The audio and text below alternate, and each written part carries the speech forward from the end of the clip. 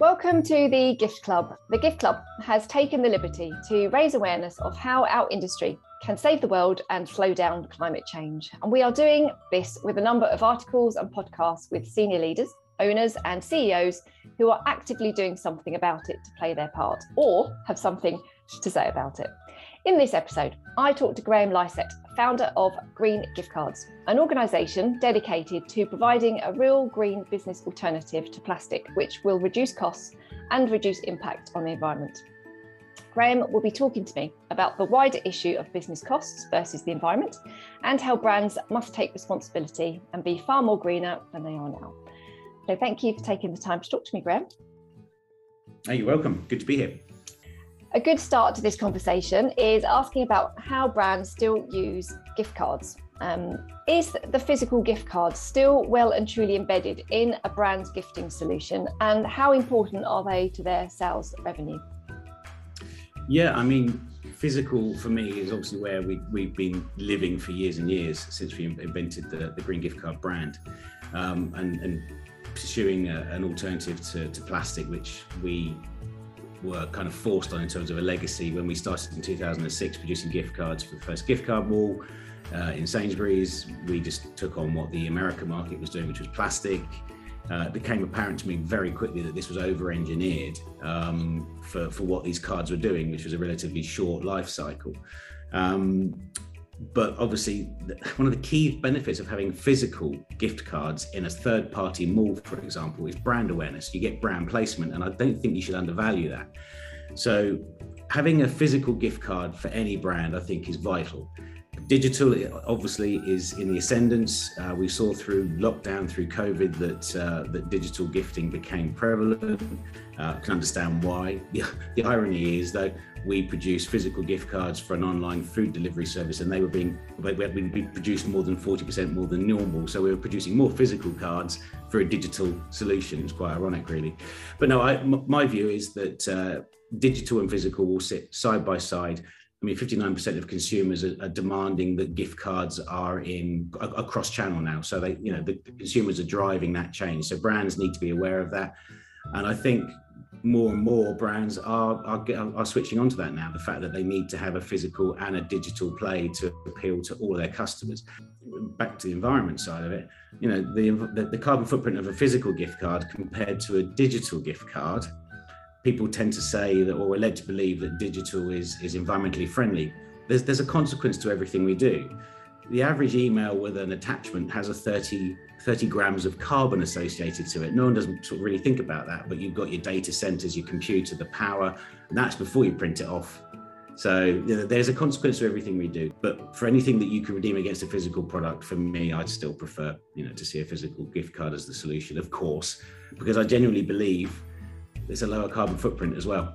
I really do. Compared to an email, I say that if you read Mike Berners-Lee's book, How Bad Are Bananas, it covers everything. It's kind of my go-to now. But there is a consequence to it all. But we as consumers need to be more thoughtful of that generally. So keeping it on the environment then and the carbon footprint, obviously what I'm trying to do is raise awareness of what this industry can do to save the world and play their part, in climate change. So looking at the related costs when it comes to gift cards and how brands are buying them and what consumers are doing with them, is there a life cycle of the costs of a gift card life cycle that you can talk us through that affects the environment? There's two key aspects to look at. We've just done an internal study actually, but I certainly challenge a willing brand to do this with the hard figures. We're making some assumptions here, but there is the monetary impact of physical gift card production, and of course very closely associated to that is the environmental impact. So that'll help a brand determine whether they do have a physical or digital play, or, as I said before, continue with both. So I've been going on about this for years, the overall life cycle value or cost and impact of a gift card. So when I wear two hats, I've got I own a business, I want to make money. So commercially, it's nice to chase the big orders from the big brands and get a fair margin on that. But with my other hat, which I find myself arguing with myself regularly around this, commercially versus environmental responsibility, is that the more you produce, okay, you may drive a lower purchase price point from a procurement department point of view. That's their objective, is to get as many cards as they can for as little cost as possible. But what they sometimes do there is just blindly walk down a route that causes more problems long term, actually becomes more of a financial burden elsewhere in the same business. So, for example, if a brand orders 10 million cards based on forecasts for the year, 1 million cards go into channel, great, they've got an absolute great purchase price from their supplier. Those other 9 million cards go on pallets in a warehouse where they're stored for up to 2 years. And this is just based on our own experience from some of our own customers. So you've got to question, what's the actual cost? When you take into account the purchase price of the cards initially, you've got to then sort of say, okay, I've got to get 1 million of those distributed to store. So there's a distribution cost, pick, pack and distribution cost, and there's the delivery cost. Then you've got the balance of the stock that's left in the warehouse. Well, that's £2 a pallet a week. It's insured. It sits on somebody else's P&L. Then you've got to pick, pack and dispatch as you go throughout the year. And again, every touch point that has a cost associated to it has a carbon footprint associated to it as well. So on average, we've worked out that if you take your base cost of a card and then you put between 25 and 30% when you take into account those storage costs, insurance costs, pick, pack and delivery costs. So the argument really, from my point of view, is, the other thing actually, having those cards sat on the shelf, is you run the risk of them going out of date, or a T's and C's change, or a brand change that then renders those cards completely useless. So you write them off, then you've got to dispose of them. If they're plastic, that becomes a massive problem because there is no solution for plastic card. It's safe destruction without any emissions. We're working on that at the moment on another project. So there's this whole thing around, if you buy big, you get the better unit price initially, but you pay longer term. So I say our calculations based on what we know for storage and insurance and pick, pack and dispatch and delivery costs, you could add between 25 and 30% to the base card to the cost. So the argument is, why not print what you need on a quarterly basis based on actual sales run rates rather than forecasts? You do a couple of things there, because I think the costs pretty much balance out. You'd be paying a slightly higher unit price for lower volumes more frequently.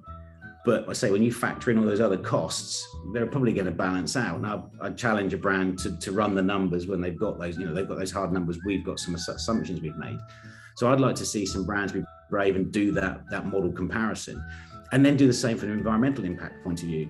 So if you consider manufacturing cards based on run rates on a quarterly or even more frequent basis, and deliver straight from your supplier to store, you've only got one delivery to each store, not multiple deliveries from a warehouse and so on. So there's definitely environmental reductions there, environmental impact reductions. So I'd urge brands to calculate the financial impact of that. But I know without a shadow of a doubt, the environmental impact will be lower, because you'll be just moving less product. You'll mitigate the products going out of date or expiring or brand change. You'll reduce that volume. Now, we know there are brands that have got millions of plastic cards sat in warehouses because they don't know what to do with them. They're out of date, or they're multi-brand cards where some of the retailers are now out of business. So what do you do with that? And that's all written off. And then there's still an impact on how you dispose of it safely, because it's plastic. It's very, very hard to do. You can't incinerate it, and you can't really bury it. Even if you shred it and bury it, it's still plastic, and it gets into our ecosystem, as we know. So yeah, there is a life cycle cost, both financially and environmentally, to high volume production. So I would urge brands to run those numbers, calculate the difference, and make some decisions based on that. So on the wider topic of gifts, not just gift cards, there's some horrendous numbers out there around the way we gift and the way we waste those gifts. So previous Christmases, I'm sure this Christmas just gone is the same, but out of 2,000 British adults that were surveyed, over 21 million of them had at least one unwanted gift each Christmas. So that presents a problem. What do you do with all of that waste? Same as the gift cards that go out of date, and what do you do with that? The frightening statistics really are that over 21 million, say, Brits receive a gift they don't want, and at £41 on average per gift, that's over £5 billion of unwanted gifts. Some of them will be responsible, and 23% of them will re-gift them to somebody else. 2 in 5 Brits say that their favourite part of Christmas is spending time with family, and you can't really put a price on that. It's been even more in focus, given the pandemic we've been through for the last couple of years, that time with family is vitally important. But some interesting numbers here, actually. But out of all of those unwanted gifts, 6% of them get thrown away. Now, that's 6% that get either put into incineration or landfill. And that 6% can be made up of anything. Clothing, which we know there's a plastic problem in as well. Most modern clothing features plastic. Kids' toys, they're all made of plastic these days. So that 6% of that £5 billion is a significant value. But the scarier number there is what we're doing to the environment. We're burying all of this stuff or burning it. It's not a solution. Reuse of products is a much better solution, and changing the materials, the packaging materials, everything that we consume and dispose of, then there are alternatives available today. Gift cards is a prime example. There is a sustainable, renewable alternative in paperboard, and it's become really widely accepted globally now. The world's biggest issuer of gift cards is Amazon. Their cards are paperboard. If it's good enough for them, it's good enough for anybody. And I really have no understanding why any brand is still on plastic, given consumer demand, consumer awareness now. Post COP26, we're all more acutely aware than ever that we need to change. But as consumers, we can only buy what we're presented with. So unfortunately, the burden really does sit with the brands and the retailers. So, I mean, you come across talking about the brands need to do something, and they need to do something fairly soon, and the responsibility does lie with them. A lot of it anyway. Some of these brands are big brands, and they've got their own targets, their own sales goals, and I'm not sure where their sort of environmental social responsibility or corporate social responsibility sits, obviously, in their strategies. But if you were going to go in to speak to a brand today who that needs to change their mindset, what solutions are there that would make it easy for that brand to change their own climate, I guess, right now? What could they do instantly that would make a big difference? Well, I can only really talk about it in the context of the world I'm in, which is print and paperboard substrates. So as I say, paperboard is the most credible, most readily available, normally when there's no supply chain issues, alternative to the plastics that they rely on for packaging. So paper bags are a prime example. So supermarkets that are doing this ridiculous greenwashing of a bag for life, it's completely wrong. 4 times as much plastic involved in making a bag for life. We, as the users of those plastic bags, have more than ever. I think that the last time I did some research on this, there's enough bags for life in the UK that I think we have 51 bags per household. It's utterly ridiculous. So all we've done is made the problem much worse under the premise of being greener. Those are the strategies that don't work. What you need to do is eradicate plastic altogether, replace it with paper. I mean, our local Morrisons do it. You don't have to take a plastic bag, you can take a paper bag. We know the paper bag is an FSC bag, so it comes from a responsible resource. We know it's going to be recycled easily in normal household waste streams and normal commercial waste streams. There's no specialist recycling. So I would urge any retailers to probably reprioritize their very difficult set of challenges to become more responsible and in the wider ESG remit. But go for the quick wins, the low-hanging fruit, and that is take your plastic packaging and make it paperboard. Take your plastic cards and make them paperboard. It's the simplest thing you can do. And the great thing about cards is, for any brands that haven't really looked into replacing their plastic cards with paperboard cards, is it doesn't impact the consumer in any shape or form. You haven't got to re-educate them. You haven't got to re-educate your staff. The card is exactly the same. Everything about it is identical. It just happens to be on a substrate that is compostable, recyclable.